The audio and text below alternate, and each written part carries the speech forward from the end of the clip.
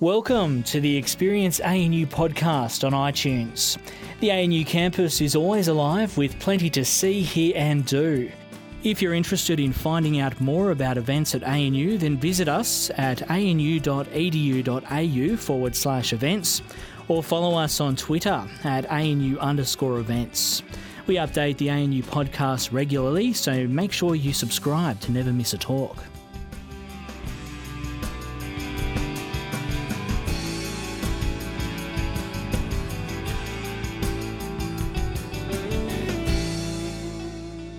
Good evening and welcome to Vote 2016 Federal Election Series. They've been going for many weeks. I'm sure some of you have been every single week. This is my second appearance. I came to the first one, which I really enjoyed, and have come back tonight where our topic is healthcare. You know, in ongoing surveys from the federal government towards voters in Australia, it is found consistently that healthcare and economic issues rate as two of the most important issues Australians consider when placing their vote. And there's been a lot spoken about healthcare in this election, and our three experts from the university today are going to talk about that, but also their own particular ideas, policy ideas, responses in the areas of healthcare. The ANU election series is presented in partnership with policyforum.net, which is based here at the Crawford School of Public Policy at the ANU. Policyforum.net is the Crawford School's platform for analysis and discussion about the region's public policy challenges. So if you haven't been on policyforum.net yet, I do encourage you. There's a lot of information there. The podcast of tonight's panel will be available to listen to shortly, and to find that, visit the website of ANU at anu.edu.au and click the 2016 Federal Election Series, and that will take you to the podcasts. And I invite you tonight to join the Twitter conversation using the hashtag #OzVotes and our ANU. Health policy, as we said, is a key election issue, and tonight we're going to hear from our experts. Sharon Friel joined RegNet, which I had to look up because I didn't know what it was, Sharon, but I discovered it's the School of Regulation and Global Governance here at the ANU.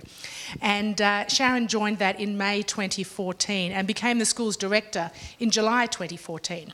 She also serves as a director of the Menzies Centre for Health and Policy at the ANU. And in our discussions, it was very clear that one of Sharon's great interests is in primary health care and how policy towards primary health care affects actually the health of people and therefore the economy and its broader implications. She's also the co-founder of the Global Action for Health Equity Network and a Global Alliance concerned with research, training, policy and advocacy related to action in the social and environmental determinants of health equity. Associate Professor Adrian Kay, in the middle here, is Director of the Policy and Governance Program at the Crawford School of Public Policy. His major research interests lie in the intersection of international and comparative public policy, with a particular focus on transnational health policy and the social determinants of health policy. Art Sadrikian is the Professor and Foundation Chair of the Department of Health Services Research and Policy at the Research School of Population Health and has joined the ANU for this role and has brought his international expertise with him to Australia. He holds a professorial chair at Weill Cornell Medical College. He's a trained cardiothoracic surgeon and a graduate of the Johns Hopkins University with a PhD in health policy and management. Please welcome our panel, and we're going to start this evening.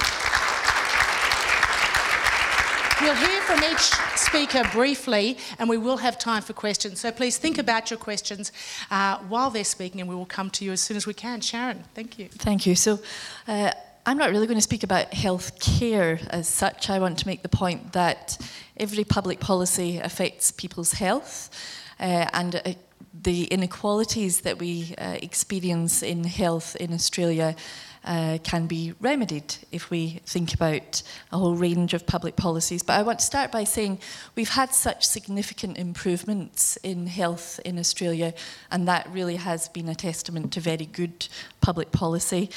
We had a fall of about 10% in fatal and non-fatal diseases within less than 10 years, which is no mean feat at all, and that was largely cardiovascular disease. But we do still have quite a significant burden of disease. If you look at recent data from the AIHW, where the analysis looks at the burden of disease for Australia, so we've still got 4.5 million years lost. 4.5 million years lost due to premature death or people living with illness. So we can still do an awful lot. And there's 5 diseases that dominates our disease burden in Australia. Not a surprise probably for people in the room. Cancers, cardiovascular disease, mental and substance misuse problems, and musculoskeletal, a word that I can never say, so I'm not going to say it again in discussions. These are really many of them are very preventable. In fact, the estimates from AIHW is that we can prevent more than 1/3 of the burden of disease addressing these factors. And the risk factors, so the behavioural risk factors associated with these diseases are things like poor diet, physical inactivity, smoking, alcohol, so the behavioural risk factors. We've had some attention to those within the discussions, the policy discussions in the election campaign, not an awful lot. But I'd like to discuss this evening that actually if we pay attention to the causes of the causes, so the social and the economic factors that affect what it is people eat, what it is people drink, how it is we live our lives, our daily living conditions, we'll actually see quite a significant and very cost-effective approach to health in the country. And the point of the distribution of health, we experience health inequalities in Australia in a way that really is quite disgraceful. Why is it that the poorest 20% of the population can expect to live 6 years less than the richest 20% of the country? Why is it that Indigenous Australians can expect to die almost 11 years earlier compared to non-Indigenous Australians? That is not a biological thing. There's no biological reason for these differences. It's preventable. And in discussions around our quality of employment, our access to health care, which we will speak about, in terms of the way we design our cities that make them people-centred, that would go a very, very large way to address these health inequities that we have in Australia. So when we have a discussion about health policy, we've got to have a discussion about the broad range of public policies as they affect our health, because actually it's a very cost-effective thing to do. Thank you. I'm going to make 3 points. The first is that system-wide reform, healthcare reform in Australia is very difficult. Politicians know this. It's difficult for a number of reasons. We have obviously a federal healthcare system in which roles and responsibilities, finances, delivery are split between governments, between the federal, state and other governments. Further, it's a hybrid mixture of public and private sectors. Australia, unusually in comparative terms for a country with a universal health insurance system, also has a subsidised and heavily regulated private health insurance system. For all these sorts of reasons, there's no real kind of command and control base for the entire Australian healthcare system. Therefore, it's very difficult for whichever Australian government comes in to actually reform and control and direct the system. And this means that, for example, things like controlling costs, managing and assessing the use of new technologies in the system, very difficult. Australia has a very well-regarded and well-established process for new medicines, for considering new pharmaceutical products, but for other bits of technology in the system, it's much less comprehensive, much less transparent and rational in what it's doing. And that's one example of where, although we talk about the Australian healthcare system, it's not really a well-integrated system, and therefore it's difficult to make policy about it. as I said, politicians know this. Most election campaigns, you don't, even though it's very important and voters put a great deal of priority onto healthcare, you don't see a lot of detailed discussion of healthcare reform.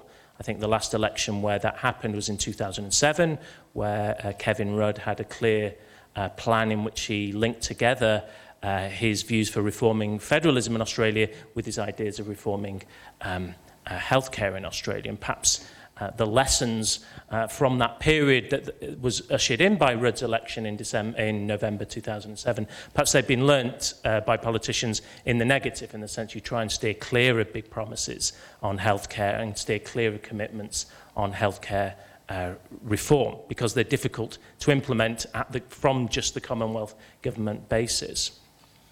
The final point I'd like to make is that the kind of real questions of what the healthcare system is for really aren't spoken about. And this really follows on from Sharon's point, that the healthcare system really isn't that much about health. It's really about diseases. The major determinants of health are all things that exist in public policy areas outside of the healthcare system.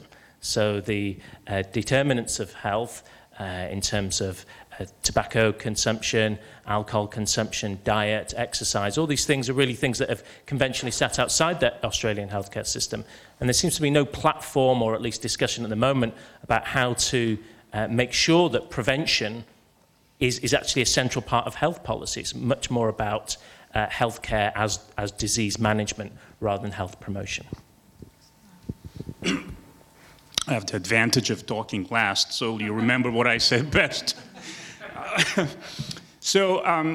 I'll build on what Sharon and Adrian were talking about: preventive care, advancing preventive care, better organizational aspects of care. I'm a surgeon by training, interventionist, so I will hit on the issue that is relatively under-recognized, which is efficiency of the healthcare, particularly the hospital care. So there are a number of studies, and these are multinational studies, that show that healthcare can be at least 30% more efficient if we target surgical, interventional complications, adverse event of drugs and medical devices, and advance the quality of interventional care.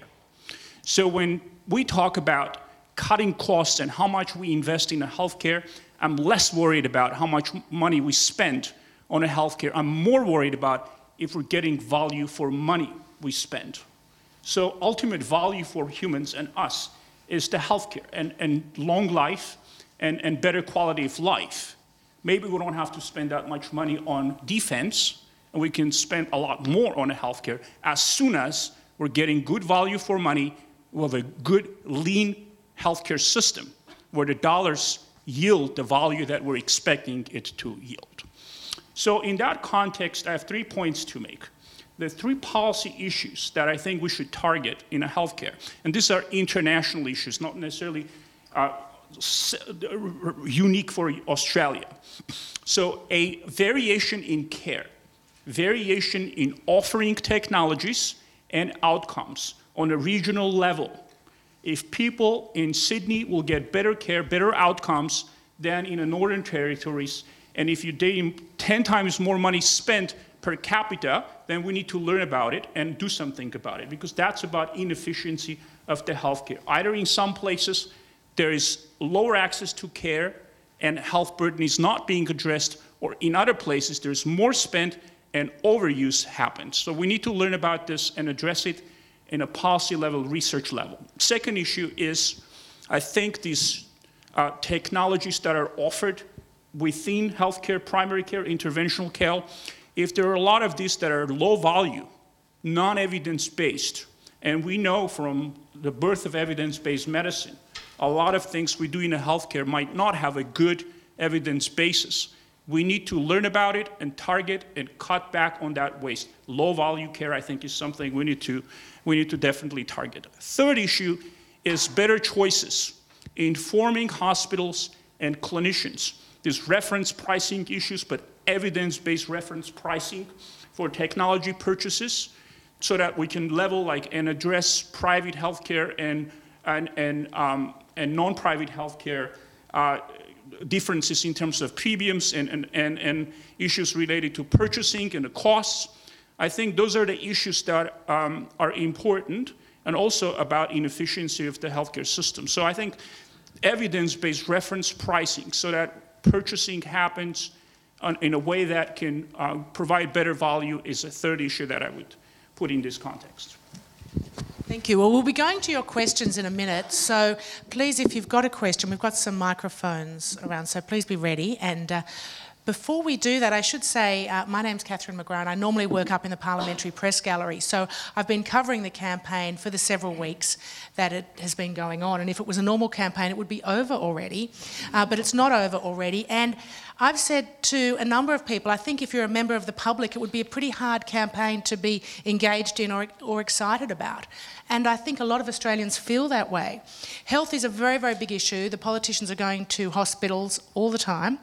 When they're not going to hospitals, they're visiting GP clinics, because there are a number of issues in play. And I'll get you each just to comment briefly if you could, because I think voters would like to hear from you on these issues. Now, going back to the 2014 budget, when the then Abbott government ripped up the agreement with the states, and effectively $57 billion in forward estimates funding was no longer. The government says they didn't pull it out because it wasn't there in the first place. Labor says they did pull it out.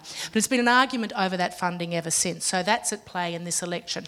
Labor announced on the weekend that it would recommit to that agreement between the federal government and the states, and would pay 50% of agreed efficient hospital costs.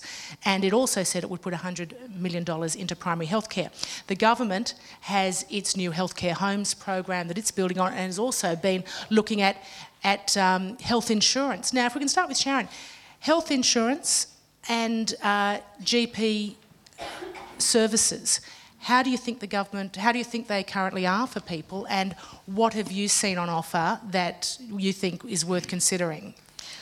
So I won't comment on the health insurance. It's not something, and I'll pass that over to the colleagues who know much more about it. But in terms of the GPs, so the homes idea is actually a really sensible one in terms of having the services easily accessible, easily referable. Having the allied health services there connected makes an awful lot of sense for people, particularly with multiple chronic conditions. So that's a sensible policy idea. And there's a lot of experience of that internationally, and how that can be done well. In terms of I suppose I would comment on the fairness, so having a fair go for health, and one of the big concerns from the GP perspective, and certainly the continued, if it does continue, the freezing around the rebate for GPs, the ability to bulk bill, and what that might mean for GP prices, and what that will, if that then flows into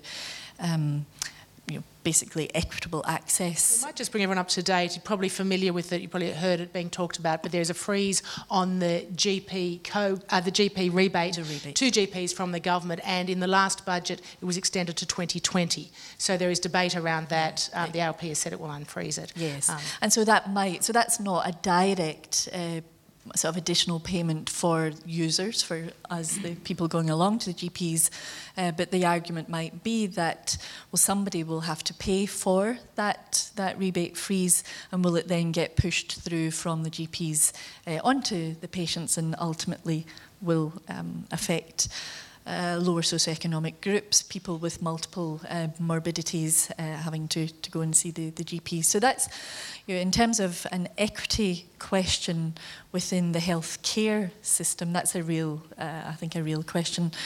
And I haven't seen a real very strong response to that, saying we think from a fair go, in the Australian context, a fair go for health, that's something that we really need to think about. And then, of course, the insurance question comes into play. I'll let Adrian answer that. In a minute. There's a question up here, I think. Was there a microphone? Sorry, just up the back there.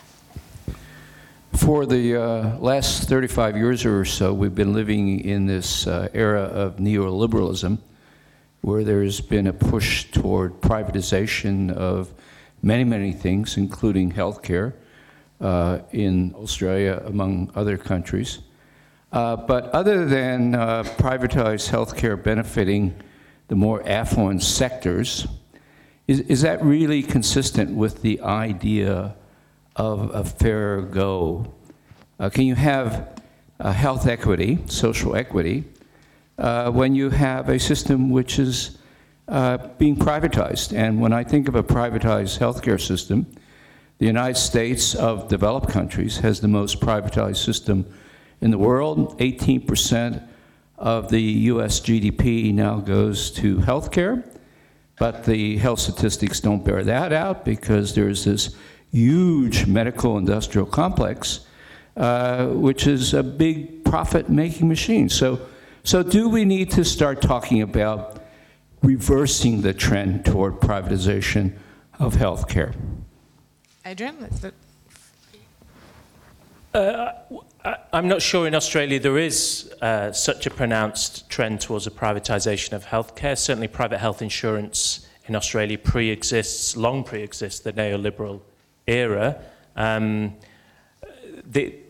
think your equity point is well made, that if you use public funds to subsidise private health insurance, you're favouring the 40 or so % of Australians who have private health insurance, and that costs a lot of money as well. The Greens have done the most work on this. They commissioned the Parliamentary Budget Office to cost the value of the private health insurance rebates, and the PBO came up with a figure of $5 billion per annum, 50 billion over 10 years. That's a substantial amount of money to be subsidising just 40% of the Australian population, and we assume the richest 40% of the Australian population. So I think your point about supporting private health insurance is well made. Whether this, I'm not quite convinced this represents a wider privatisation or Americanisation of the Australian healthcare system. Art, what do you, is it an efficient system? I think it's not very efficient system, fee-for-service, and privatization to the extreme.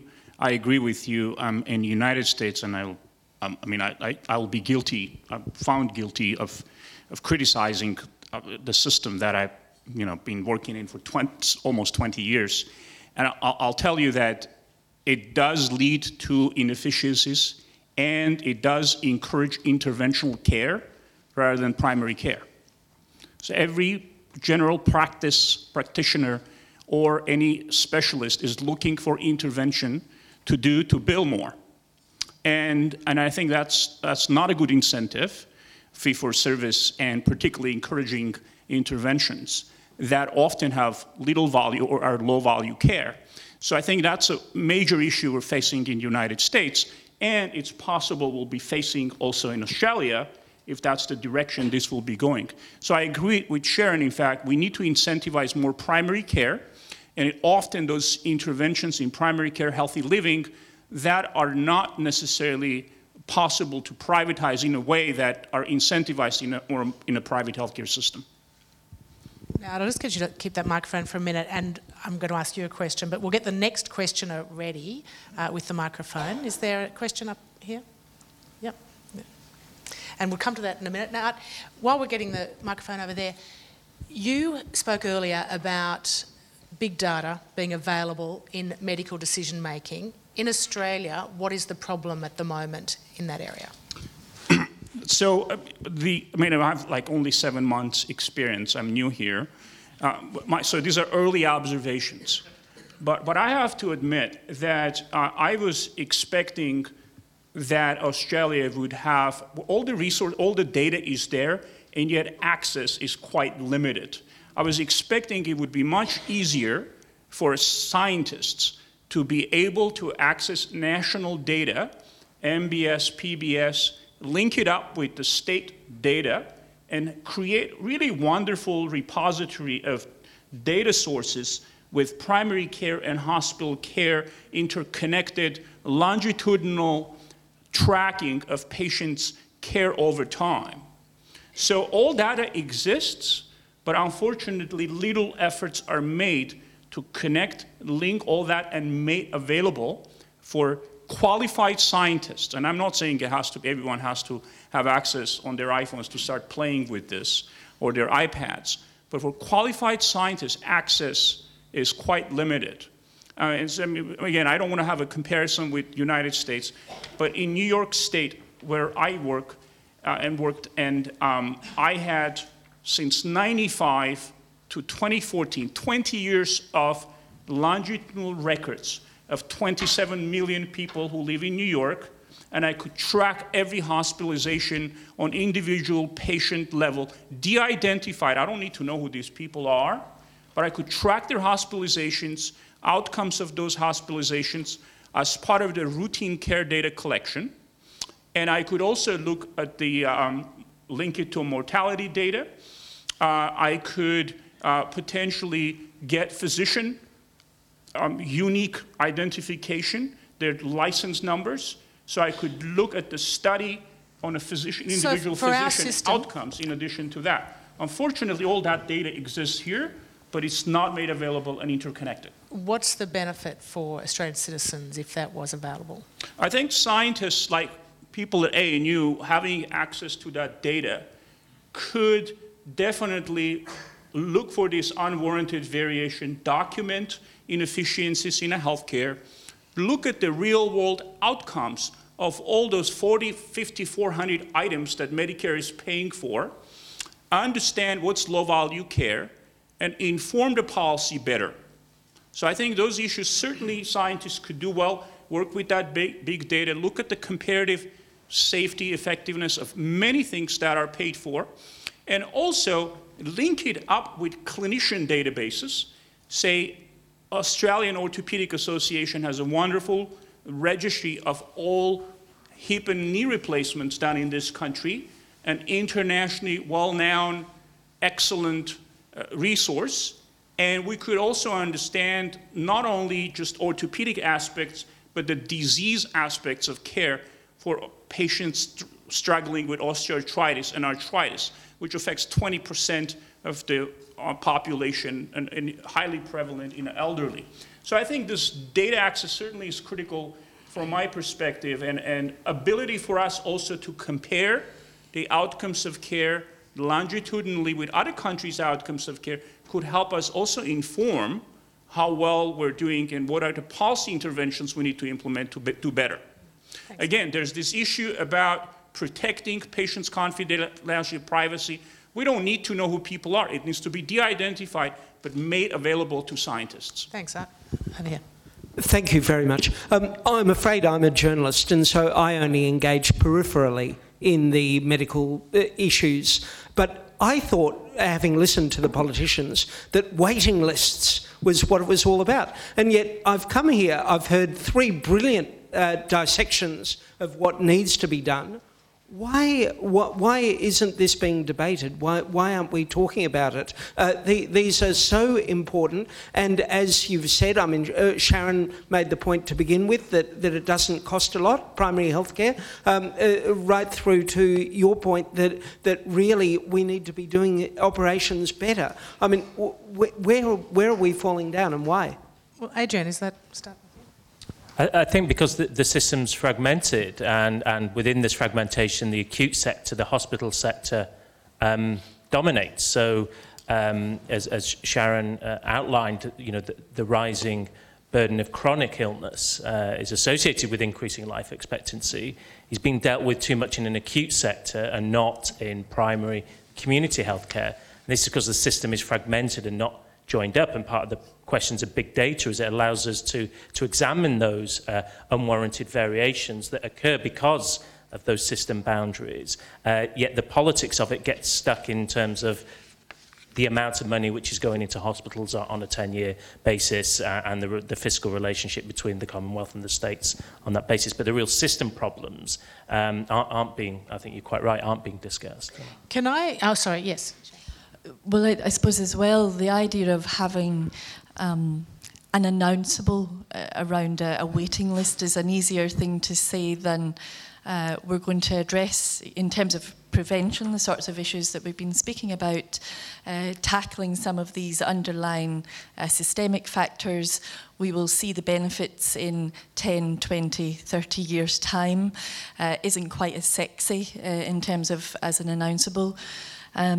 It would be fantastic within the media to, I suppose, work with this to really help communicate the really profound importance and significance and the really very good things that our politicians could be achieving with their mandate of looking out for the Australian population by addressing some of these things. But how we as scientists, we're academics, we don't say all of that in a very easy way sometimes, but so the communication of these issues through the media, I think, would be something that would be very welcomed, but also for our politicians, the announceables, particularly in an election campaign, are so short-term. I agree, and the waiting list issue and offering care, say it's much clearer to a politician when a kid with leukemia was denied care because was not eligible for particular technology use or expensive drugs, right? I'm just giving you an example from the States. It's probably similar here. It's also very clear someone with arthritis unable to pay for joint replacement, and it's only private insurance system that you will. Those are kind of more striking, and patients get agitated and reach out to their politicians, so it becomes higher on their agenda.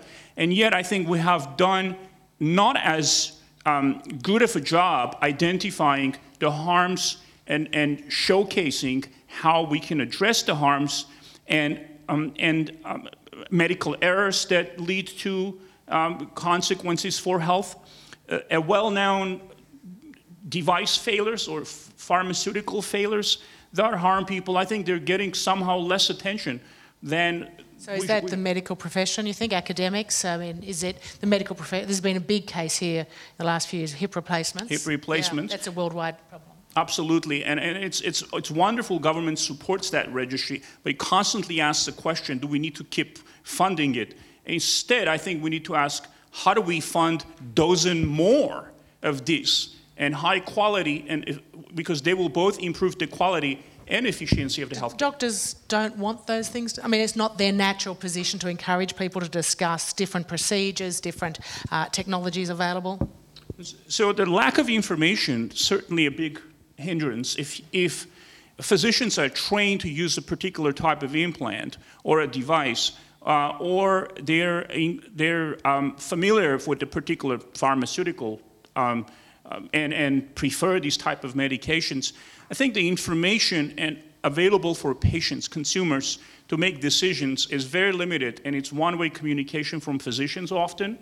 So, having scientists be able to analyze these data and prepare information for patients, having access to this data and linked data, I'm going back to my point, I think would certainly help educate patients more and help them to make more informed decisions. Not just go and ask for a particular thing they heard on a TV that works best, or agree whatever physician necessarily is telling me is the best, but have like dialogue with a physician, be able to pick and choose.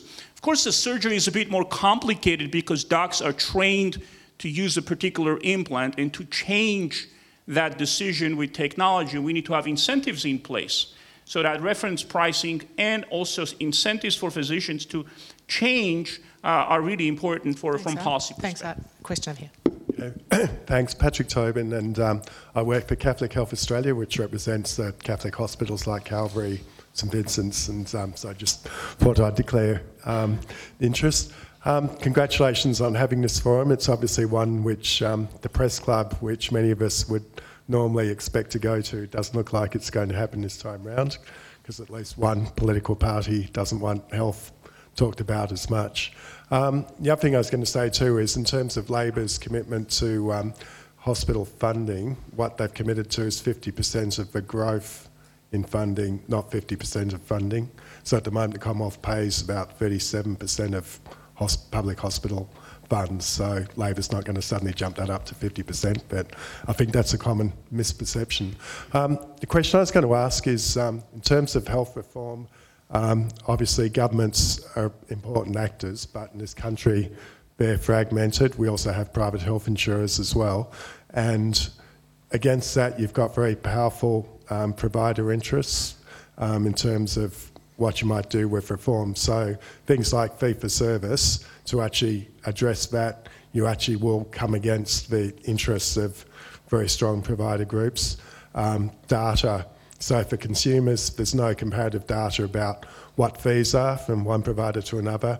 You can't get data easily on the actual outcomes of particular procedures. So as a consumer, unless you know somebody in the system, you're making choices very much based in the dark. So I guess my question is, to what extent can we expect significant reform when you have very strong provider interests whose interest often is not to promote reform?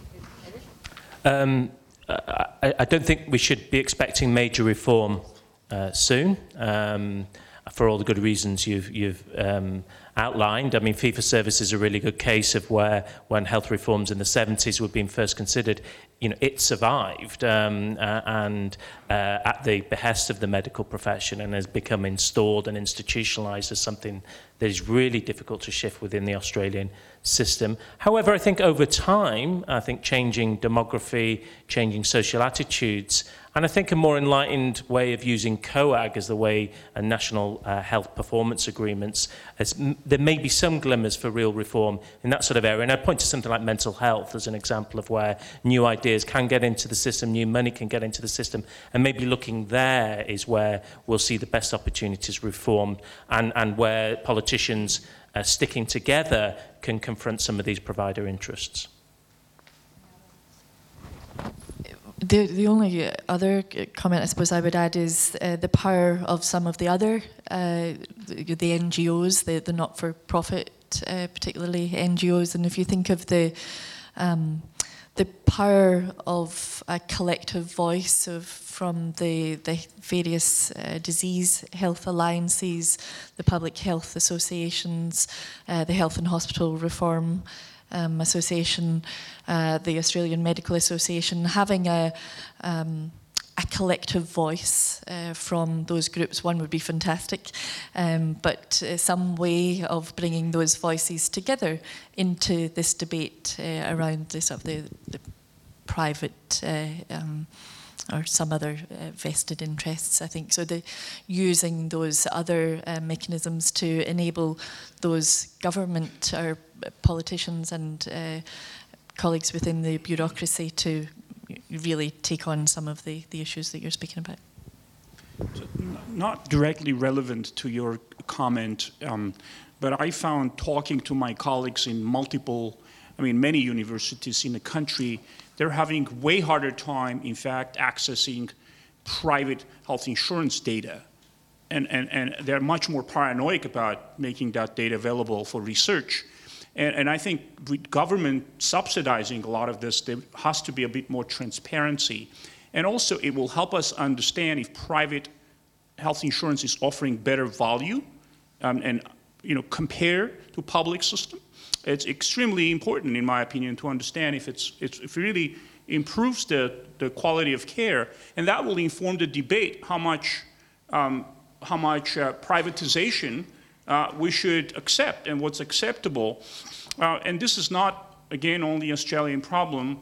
When let's say you would like to look at the United States Medicare data, which is only over 65 population, but it's a wonderful resource, again, interconnected data throughout their life after 65, and yet with the introduction of managed care, which is private health plans that are managing these Medicare patients, we keep losing data. It's now reaching 30% of Medicare data is lost because the private health insurance is not sharing that information.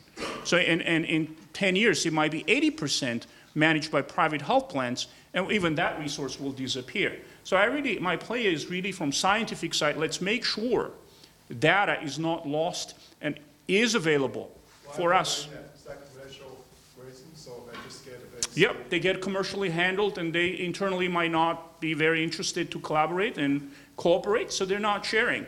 Unless there is a way, either with carrots and sticks, to incentivize that to happen, I think it would be horrible for scientists to not have that information. Well, also voters probably didn't know it was a thing until just now, Art. So people can now, they can, write to their MPs, they can ask, they can see why that's not happening.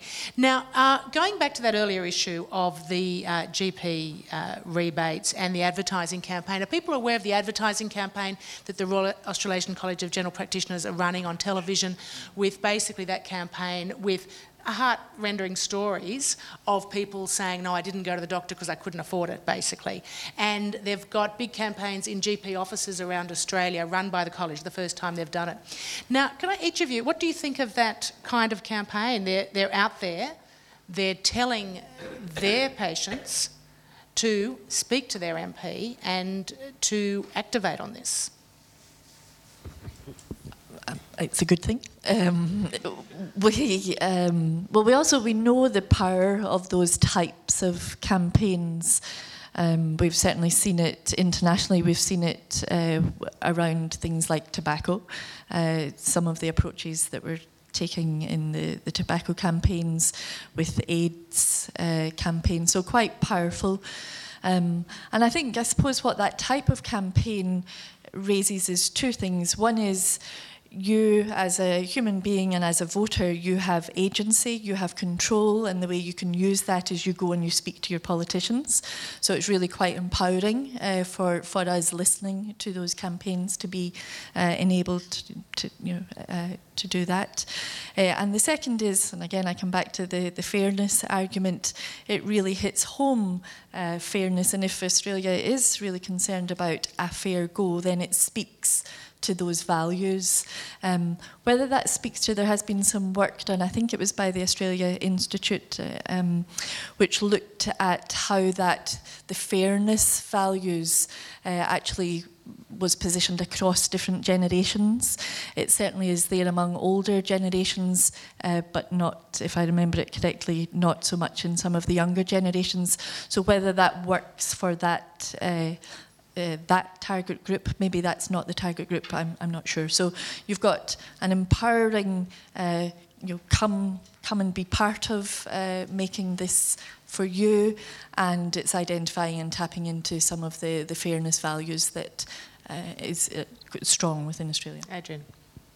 On a straightforward political analysis point of view, it's interesting. This is obviously a coalition government, traditionally strongly supported by doctors. The very fact that they have to be so public and noisy about their opposition to a government policy is unusual, and really shows maybe they've lost a little bit of insider status, and maybe the medical dominance of some of the health politics in Australia has weakened slightly. So it's interesting both in its noisiness, but also what it might tell you about insider power of the general practitioners. Yeah. Question over here. Oh, there. Thank you very much for speaking tonight. My name's Trish Carl. I'm one of the Greens candidates for the federal election, just being up front there. And I think we're not actually having sort of candidates' speeches, so I think at the minute... No, I'm not giving a speech. I'm just saying who I am, because I'm going to comment on a really good question about why we're not talking about health issues more. I think that was great, because I can tell you out there in the community, health is really the number one issue that people are coming up to me about, and they are saying how wonderful the doctors are at Canberra Hospital and the health professionals in general, but they actually do see that we need to discuss resourcing and revenue for our health services. So I guess that is my question. Are you able to comment further on how we actually say we need to fund these essential services, and we don't say squirrel over here or something, that it is about funding these services and having that discussion? Thank you.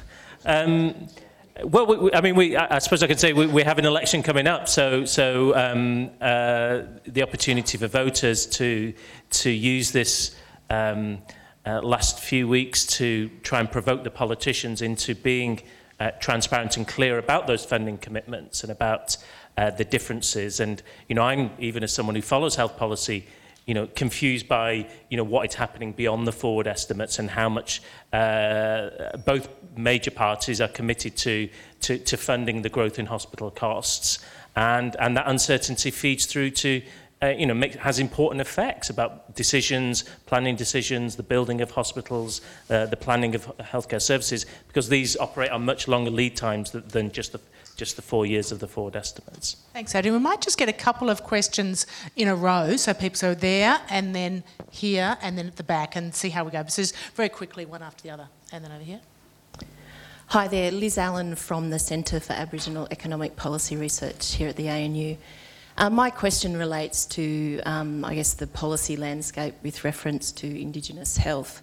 It's been increasingly suggested that addressing Indigenous, the gap in Indigenous life expectancy, by doing so, we should actually just look at, it's an issue of disadvantage, and that we can make cost savings by looking at the issue of disadvantage. And so-called mainstreaming healthcare, Indigenous people through mainstream healthcare. So I guess I'm wanting to hear your opinion on that, but also your thoughts on what a successful policy landscape would look like, which seeks to close the gap in Indigenous healthcare. Thanks. We'll get you to comment. We'll get the next question, which was over here, and then we'll get the third one, and then we'll get everyone to comment on. So, thank you. Hi, Fiona Brooke. I'm from the National Rural Health Alliance. The last big reforms in health have come out of reports on the back of the Productivity Commission, which has done a significant analysis, including economic analysis. So I'm thinking mental health, NDIS, aged care, they've all gone through that process. How do we engage better with the economics side to really make our point that particularly addressing the social determinants of health has major cost and savings and benefits for governments, given it's well out into the 10 to 20 year cycle, not in the 3 year cycle that politicians think in, if they think that far ahead. Thanks for that question. While we take the mic up there, we'll deal with those two briefly if we can, only so we can get to the last question. So, Indigenous health, closing the gap, and the social benefits, the economic determinants. So I suppose what would the policy landscape look like that is focused on closing the gap? Well, it's a policy landscape that thinks about issues of racism. It's a policy landscape that thinks about issues of structural violence. It's a policy landscape that names all of that as something that we would have to actually address. It would be a policy landscape that says when we think about education, we can think about education, who benefits and who loses. When we think about urban planning, who benefits, who loses. I could run through all of the different policy domains, but it's just constantly thinking across these policy areas, who benefits, who loses, and how does this improve the health, particularly of Indigenous Australians. And then if we do that, the thinking about the costing and the sort of the cost effectiveness of that sort of policy landscape, more broadly. I mean, there's been some lovely analysis that was done actually through Catholic Health Australia with colleagues in NATSIM that said if you reduce health inequalities in Australia, it will save, and of course I can't remember all the numbers, but it will save this, and this. I highly recommend have a look at it on the website of Catholic Health Australia and NATSIM if you haven't seen it at the University of Canberra.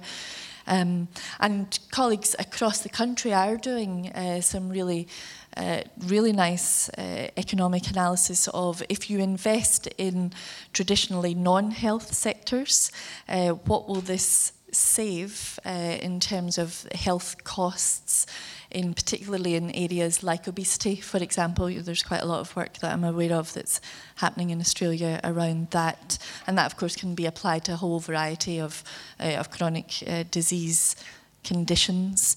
So there's work happening. But it's in the conversations of the sort that we're having here and in the reporting of this within, I come back to our media colleagues in the room, is making those connections constantly, using the demonstration of it's about a fair go and it's about an efficient way forward as well. Thanks, Sharon. Now we've got a question there and then a question down here. Hello, I'm Lauren Peach, interested bystander. I guess we've talked a bit about how difficult widespread reform will be and how important it is to make sure we're getting value for money from our system, investing in the right places. We've seen in the last 12 months the introduction of primary health networks. I'm still sort of kind of grappling with what it is that they're going to be doing. According to the health website, their key objectives are to increase the efficiency and... Is this working? Yeah. Oh, good. Sorry, it's very loud, isn't it?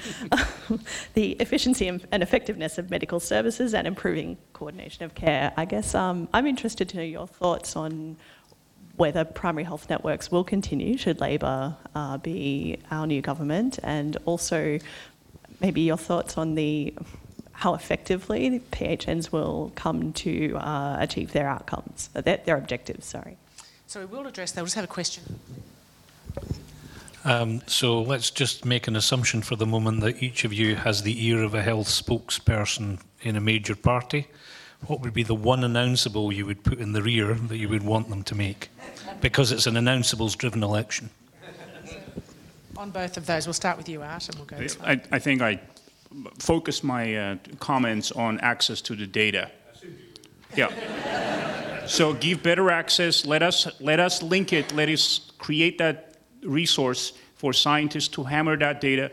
You'll be amazed what we can do if there is data that is out there is made available to us. I think we can do a lot. To put the COAG Reform Council back in place and to constitutionalise with bipartisan or tripartisan support their role to think long term about the healthcare system. And what do you think about the primary healthcare question? An interesting one. I'm somewhat optimistic that this comes after a long period of Medicare locals and drawing different sort of shapes on the map. I think it's important to think about the region as a critical, somewhere between very local and the state level, as a critical level at which you can deliver and organise healthcare.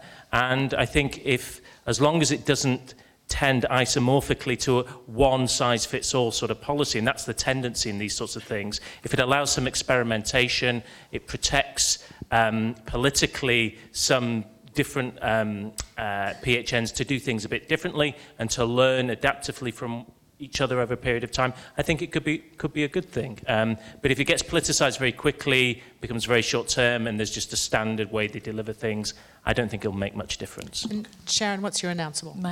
Can I have two? Okay. Well, one won't cost anything. So one would be we're going to re-establish an Australian National Preventative Health Agency that focuses on people's daily living conditions. We used to have a good one of those, and then it was stopped. And the second announceable is that we, whoever the party is, we will make sure that every policy that we introduce will, one, do no harm, we will equity-proof it, and we will health-proof it. Now, sorry. I'm going to add another one. Fair enough. I think that's okay. So I think for priority disease and procedure areas, those with highest burden, the gaps that we'll identify from that routine collected data that I talked about need to be filled in collaboration with docs, in collaboration with doctors, creating national data collection systems like registries. I think those two things, in combination of the data with data collected as part of delivery of care, will be a really powerful resource for improvement. As we are nearly out of time, I'm going to ask each of you, this is an election campaign. People have come along because they want to really hear your opinions. Can you, in just closing, 1.5, 2 minutes each maximum, give a report card from your particular areas on how you think the government has done in your particular areas from your view, and what things you have seen from the major parties that deal with some of the issues we've talked about. And we'll start with you, Adrian. It doesn't matter that much which parties in power. I think they both face and confront similar sorts of challenges within the healthcare system. That's not always obvious during an election campaign where differences are emphasised, numbers are picked out and thrown at each other.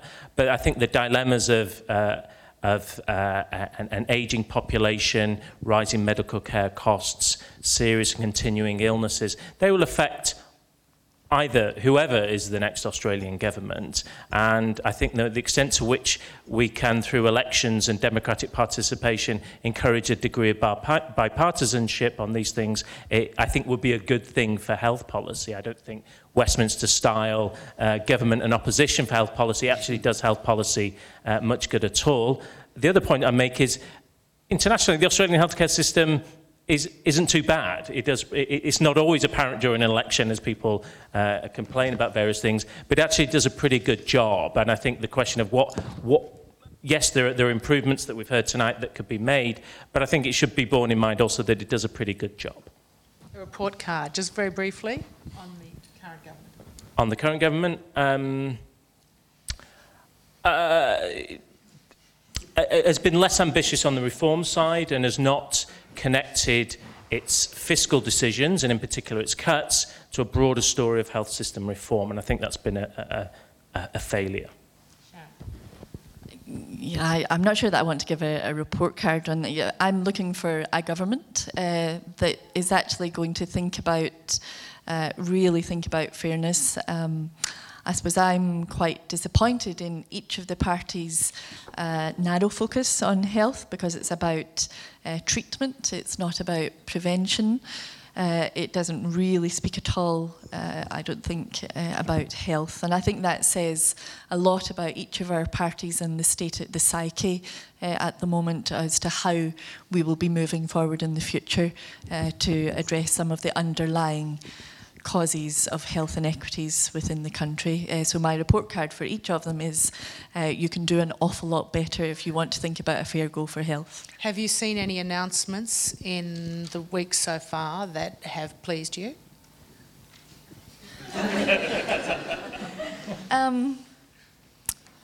So I don't want to end the night on a negative note at all, because Adrian's point of actually, in the grand scheme of things globally, the Australian healthcare system actually does a fairly good job. But is there anything that makes me feel encouraged that we're going to really address the systemic social inequities that affect the health inequities in Australia? I would probably have to put my hand on my heart and say I don't think we're going for the sort of transformative change that I think we would need to address those issues. It's a landmine for me. I've been here 7 months, but you must have seen something. I've seen only.